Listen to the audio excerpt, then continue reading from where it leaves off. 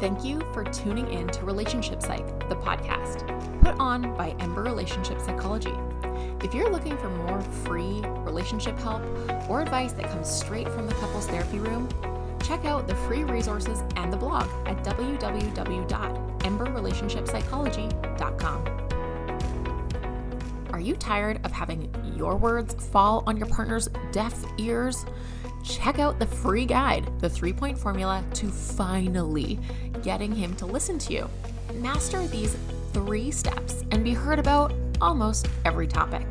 Head to the show notes right now. Yes, hit pause for the link to download this free guide, because don't you want to be heard? How attachment styles affect communication. In this episode, we're talking about attachment styles and the impact of our 6 core attachment needs on the way we communicate when they are threatened. I don't know about you, but sometimes, especially in my early relationship, or when I have something vulnerable to say, it feels like I'm standing on the edge of a cliff. And I look down, and that steep edge beneath me, it's like I just don't know if my partner's going to catch me. And my experience has been people haven't caught me. And so vulnerability can feel so scary and so hard. And there's been times I have jumped with my partner and gosh, he hasn't been there. And I'm lucky to say I've got a very wonderful partner who has worked hard to figure out how to catch me, because his style of catching is different than mine. But I know how hard that is. And I know in my first marriage, I would stand on the edge of that cliff and I wouldn't even jump because I knew he would not be there. Now, the core attachment needs can feel different for other people. For some people, when our core attachment needs aren't being met, it feels trapped. It feels like smothering. It feels like they're stuck in a prison made of golden bars and golden shackles because they love that person the most. And it still feels constricting.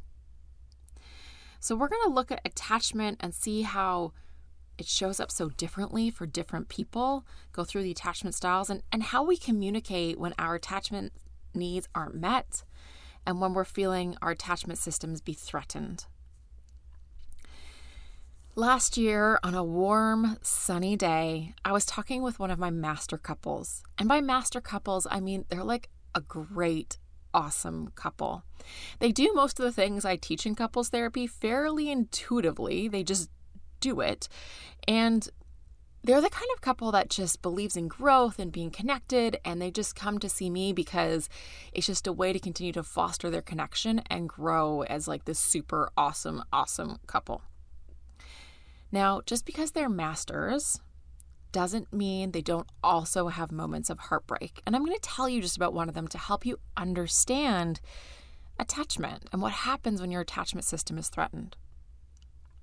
So I'm going to tell you about a small thing he did, which, well, it was a compilation of things. It was like death by 1,000 paper cuts, basically. But it made her heart shatter. And how he also picked up the pieces and helped her put her heart back together. So Jenny, she is a calm, chill, happy, easygoing woman who has also been incredibly successful in her business. When she met Carlos, they easily, effortlessly just fell right in love. From the time they met, they knew they were going to be together. They knew they were going to be married. It was one of those things like, when you know, you know. Not everyone has that experience, but they certainly did. Most of the time, he is very responsive to her emotionally, and she gives him lots of freedom for work and friends, and she gets the same. They naturally just balanced each other out. Then, mid-pandemic, they were both working from home. They were together 24/7, 6 years into their relationship, and their attachment systems had never really been activated until now. Carlos got let go from his job earlier in the pandemic, and he had just got a new one. He had already been stressed because this was the first time in his entire life that he had been jobless. His ego was a little hit. He was feeling a little less confident, and it was really hard for him to rely on Jenny for all of their expenses. But they made it work. However, he really identified with being a provider, being able to financially support her and take care of them as a family, although she had a great job and at times in their lives has even exceeded his income. That role of being a provider, call it cultural, call it familial, call it whatever you want, he really felt like he needed to provide. So when he got this new job, he felt more pressure than ever to succeed, to provide for her, to do an awesome job, and he felt vulnerable to losing his job again in the pandemic because he was working for a startup.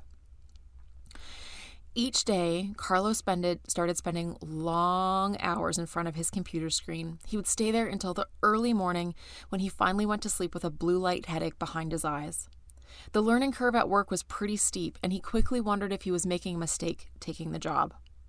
In the past 6 years, he had never felt a stress like this, and he had always felt like he could effortlessly talk to Jenny about things.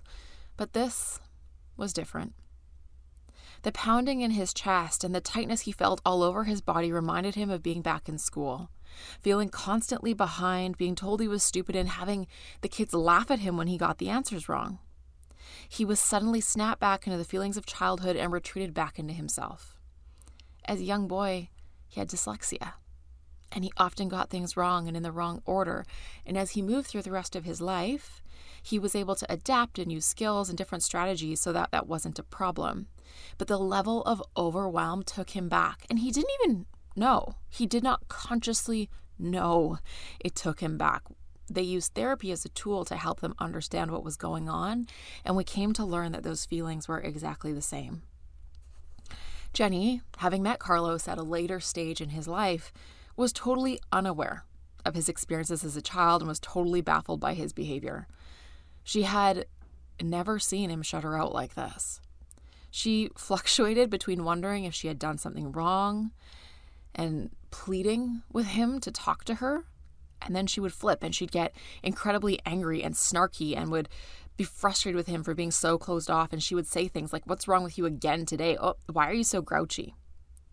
Unfortunately, whether she was pleading to get him to talk or snapping at him, neither effort worked, and he just retreated further and further away, retreated into himself.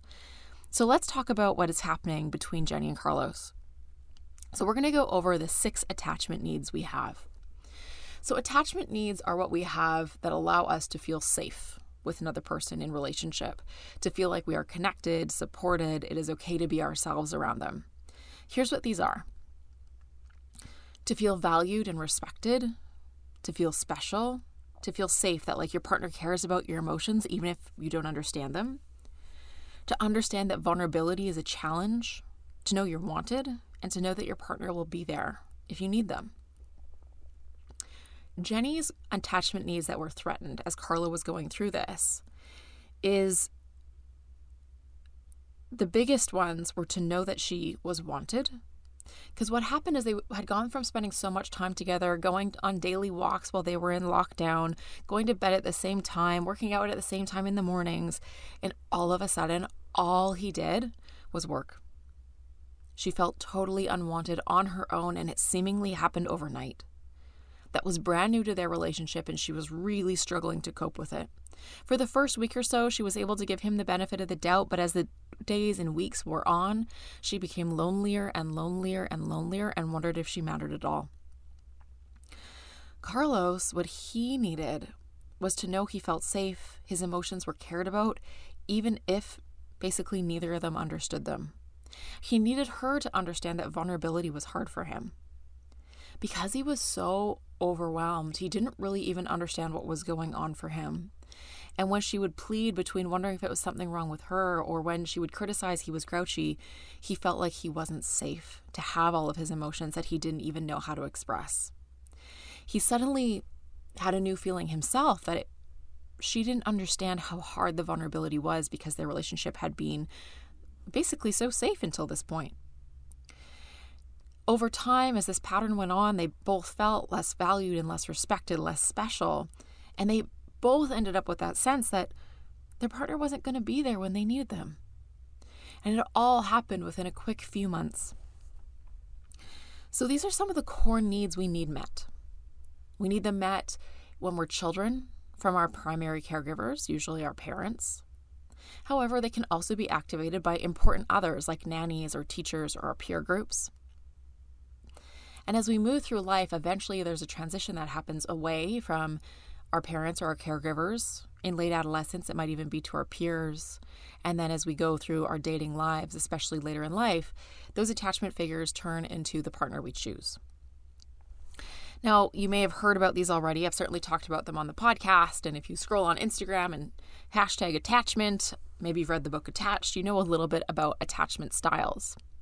So we all have different styles in the ways that we attach to each other. And this was one of the things because Jenny and Carlos had never actually encountered different attachments till this point in their relationship. They didn't realize that they actually had some differences. So this is a couple I would typically characterize as having secure attachments. So overall, these are people who have low anxiety in the relationship. So they're not anxious about the other person staying or going. They feel comfortable and close with intimacy. Both of them do. So that means they're low in avoidance. They don't really obsess about their partners, where they're going, what they're doing, what they're up to. They feel safe and secure to be in the relationship. They can also be apart from their partner and support their partner to go and achieve their dreams. However, given the right set of circumstances, this whole job thing, they started to uncover that they have some different flavors to that secure attachment. Both still secure, but have some different dimensions. So when we think about dimensions of attachment, we have anxiety and avoidance.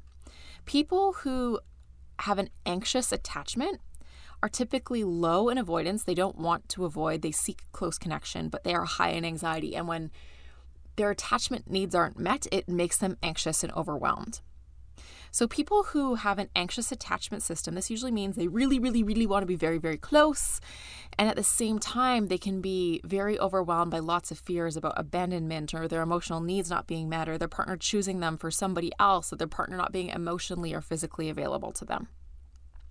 Now, Jenny, although she is secure, when her core attachment needs weren't met, she didn't know she was wanted, she didn't know that he was going to be there,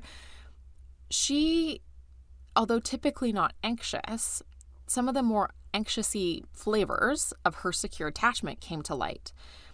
Because of the circumstance, she started to have some anxiety about what she meant to him, and she really, really, really wanted to get closer. She began to have a whole bunch of fears related to him being apart, not being there, that weren't present before. So we see these become a little bit activated when her needs were not met. On the other hand, people who have more of an avoidant attachment system, these are people who don't have a lot of anxiety or fears related to their needs not being met, but they're higher in avoidance. So they just keep to themselves. They stay away from things that are very close and intimate. When they are very close and intimate, it feels a bit odd. They don't really like that. They prefer to have a lot of freedom, a lot of autonomy, and at times they just want to be separate, to be away, to detach from their partner in a way that even can be difficult to explain. Now, Carlos felt more in his heightened distress and his desire to provide for Jenny and their family, in his desire to achieve and to not lose his job, and triggered by those past memories of being a kiddo, he pulled more into the avoidance where it didn't feel safe to share all of a sudden. He had a separateness about him that he put in place because he just felt an overwhelming need to achieve and prove it. And so what happened between these two is they had to encounter something new. Because of the circumstance they were going to, although still secure, Carlos floated a bit more into having some higher avoidance tendencies during that time, and Jenny floated a bit more into having some higher anxiety tendencies in that time, although typically still more within the secure realm. But this also caused a lot of distress because they'd never gone through anything like this before. They weren't aware of some of these differences. In fact, both of them had assumed they were quite the same. So Jenny just didn't understand why Carlos didn't want to come to talk to her at the end of the day, why he would prefer to go and basically work all night till he had a headache, or why when he had a moment off, he was choosing to play video games or watch a show or get stuck in YouTube or the scroll hole rather than coming and snuggling on the couch with her, which is what they did before. And Carlos didn't understand why he couldn't just leave her alone, why he didn't have the same freedom and flexibility that he seemed to have before. They both ended up feeling kind of unloved, which was a really new feeling for them in their 6-year relationship. So what I had to do was I pulled up on my share screen in our session I pulled up attachment styles, which was something we had never talked about, they had never talked about, and I helped them to see and understand that they did love each other more than anything. They were both the other person's most important thing in their whole wide worlds. But because of what they were going through, some of their more natural tendencies of where they naturally gravitate pulled them to different ends of the attachment spectrums. Now, Carlos's behavior to pull away wasn't because he didn't love her. It's just that in his distress, in his heightened level of activation, it was just more challenging for him to be there in the relationship. And for her, when her attachment system was activated, she got anxious. And so we broke this apart and we helped them to understand what was going on with them both. And this provided them both a lot of relief to understand the other person loved them, respected them, that their needs weren't being met. And so they were behaving this way, but it didn't mean they weren't cared about. Now, when our attachment systems are activated, we start communicating in really predictable ways. And this episode is called How Attachment Styles Affect Communication. And we're going to now talk about what typical behaviors are when our attachment styles are activated. So, when people's anxious attachment system is activated, so these are people that can become highly anxious, they want that closeness, they have fears about their needs not being met, they engage in what we call protest behaviors. And basically what a protest behavior is they're protesting the distance, the separation, the emotional needs not being met. And what they are really trying to do is reestablish the closeness. So what they do in protest behavior are things like this. So for example, it could be aggressive body language, aggressive behavior, it could be insults or criticism. In its worst moments, it might be threatening to end or leave the relationship. Basically, it is attempts to establish connection in an excessive and at times unhelpful way. It could even be things like manipulation or trying to make your partner feel jealous so that they come back to you. These behaviors, their goal is actually to connect, but they end up getting in the way of what that person actually wants, because when you threaten to leave the relationship, when you threaten that it's over, what do you think your partner is going to do? They're going to be hurt. They might plead to stay, which is usually what that person hopes for, but they might be like, fine. They might disengage. They might yell back. So sometimes protest behaviors work, but sometimes it perpetuates the vicious cycle of more Now, what happens in the more avoidant-esque style is they're trying to calm down, re-regulate. They're trying to feel okay and regain their sense of autonomy. And they have that strong pull towards the avoidance and getting back their freedom. So what they end up doing to feel okay again is the opposite of what the anxious person will do. They are trying to get back, that sense of freedom. They're trying to get away from the connection. So for example, things they will do is mentally disengage when their partner is talking. They might stop being honest or stop being transparent in a way to keep their freedom, their independence, their separateness from their partner. They might start to focus on what is wrong in the relationship, not what is right, so they can mentally have a reason to stay away from the connection. Or they may not say, I love you, or share words of care when really they do love their partner. And what we saw between Jenny and Carlos was Jenny did use a number of ways to reestablish connection, at times critical or yelling. And her behaviors ended up doing exactly what she didn't want, push him away further and further and further. And what Carlos ended up doing was his main strategy was just not being transparent and disengaging because he was just too overwhelmed. What we got them back to through therapy is actually what they did naturally, what they did intuitively, what they were doing before. We just did it with some therapeutic interventions and gave it a little structure. So we brought them back to their secure style. So what is secure communication? What does that actually look like? So this is making fair requests for connection. Hey babe, I want to chat. Maybe it's curling up on their lap. It's saying, are you free to talk about this now or how's later? When they were actually talking, focusing on being responsive and engaged, even if you don't like the content of what your partner is saying. Both of them taking time to thoughtfully express their thoughts and feelings honestly without being mean, so without the criticism. And focusing in and talking about some of the difficulties without criticism, defensiveness, contempt, or disengagement.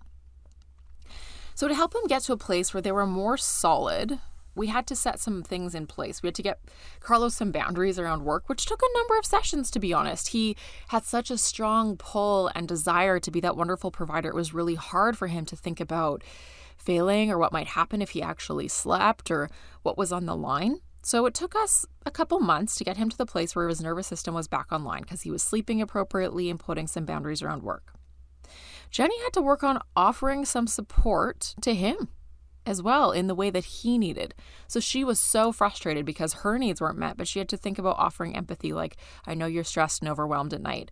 Okay, sweetheart, I know you're going to stay up another hour, and giving him a kiss, even though she was so frustrated. This helped him feel a bit more cared about. Because they were so overwhelmed, we put a few things in their calendars to help them get some semblance of structure back.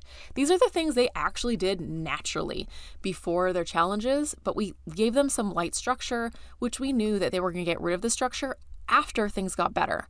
But they needed a little structure at this time to help them get their relationship back on track. And here were some of the structured goals we put in place for their relationship. So the first thing we did is we went through my guide, the Emotional Intimacy Cheat Sheet. Now it has conversation topics, a speaker-listener design, where there's 36 questions where you're designed to ask each other to deepen your emotional intimacy, to foster connection, and just continue to know each other and understand each other's inner worlds. So you don't ask all 36 questions at the same time, but there are 36 questions to help guide your conversations. We had used this exact tool in many of our therapy sessions to foster deeper connection and conversation and around just things going on in their lives. And we brought this back. We brought this back to the relationship to use in a structured way. They would carve out 10 to 30 minutes, average 20 minutes a day, 5 days a week during their work days to make sure they connected. So Carlos, what he would do, even though he was working late, is he set a time at 9:00 p.m. to make sure he was off his computer to chat with her, and then he'd have some dinner, he'd go back to working, and she would go to bed. In this time, they would connect, update each other on each other's inner worlds, and they would use that emotional intimacy cheat sheet as their guide because Carlos felt like he didn't have the emotional bandwidth to connect and ask her questions without it. He needed it to be super structured. And they did that for about 4 months until it just started happening naturally again. A couple of the other things they planned in to make their relationship a priority was a non-negotiable date night during the pandemic. I know, it is hard. I just did a poll on my Instagram and I asked some questions. What is the thing you've struggled most with during the pandemic? And the most frequent answer was date nights, not having date nights anymore. And I know it is so hard. And if you live where like we live, we're going on our 6th week of state of emergency. In our 3rd state of emergency, we're locked down. There's nothing to do. It is so hard to date your spouse. I get it. And so this is where we need to be creative. And so they had some creativity. They would do things like go on Airbnb and find virtual adventures to go on. They did an Italian virtual adventure. They did a winemaking tasting thing from somewhere else that wasn't Airbnb. I don't remember what it was, but it sent them a bunch of wines to taste. They would order cocktail kits from local places around. They built forts in their dining room. They made sure they bought a fireplace and sat outside on their deck to watch it. They made an intention to have date nights. And what they agreed upon during this time is Carlos wasn't in charge of date nights. Jenny was. He just had to show up. Eventually that changed over the course of his time when he had a bit more brain space. And what he did end up doing was eventually start planning them. But initially, he just had to be there and she took care of it. They planned to have Wednesday's lunch sex because Jenny hated night sex because she was tired. And Carlos didn't have meetings anytime from 11 till 1 on Wednesdays. So they planned in their sex for a while, which felt unnatural and weird because until that point, they'd had a pretty free, spontaneous sex life, but it just wasn't going to work, and they knew it. They decided they would rather have that interaction start out a bit more stilted or weird or less fun, but they knew once they got into it, it was great for them. So they just scheduled in Wednesday sex. So those were the things that really, really, really got their relationship flowing again. It didn't feel great. It didn't always feel organic or natural or genuine. But over time, the more they engaged in these behaviors that they did when it was great, the more their relationship got great again. The more Carlos felt supported at work, the more Jenny felt like his wife again. She felt loved. And the more those attachment needs, those core needs were met, the less they engaged, the less Carlos engaged in what his deactivating behaviors and his disengagement, and the less Jenny engaged in her protest behaviors trying to restore connection. Because they put these little touch points in place to make sure they were connected, they stopped doing the other stuff and they got their flow back. They got those natural feelings back. It felt easy. It felt free. It felt graceful. It did not happen overnight. It took about 4 to 6 months of these practiced rituals before it was just easy and free-flowing. And it really does align with how long it took Carlos to feel comfortable at his job again. After we start a new job, a lot of the time it takes 3 to 6 months to transition and get back to feeling confident and comfortable again. So during that time of increased distress in their relationship from an outside factor, they had to work together so it didn't cause their relationship to implode, and they did such a great job. So you've heard me talk about the emotional intimacy cheat sheet probably before and again now. But if you want this emotional intimacy cheat sheet to use just like Carlos and Jenny did, be sure to head over to www.emberrelationshipsychology.com/free guides, and you'll see it there. Or else just click on the link in these show notes. So that is one way that you too could structure some deeper connection and conversation with your partners, just using some question prompts, some conversation topics to figure out how do you get connected and how do you open up to each other to create more of a safe and secure relationship. All right, everyone, I hope you are having a wonderful week. I hope your world is opening up. You're enjoying some freedom, some fresh air, some sunshine, and I will talk to you all so soon. Thank you for tuning in to Relationship Psych, the podcast, put on by Ember Relationship Psychology. If you're looking for more free relationship help or advice that comes straight from the couples therapy room, check out the free resources and the blog at www.emberrelationshipsychology.com.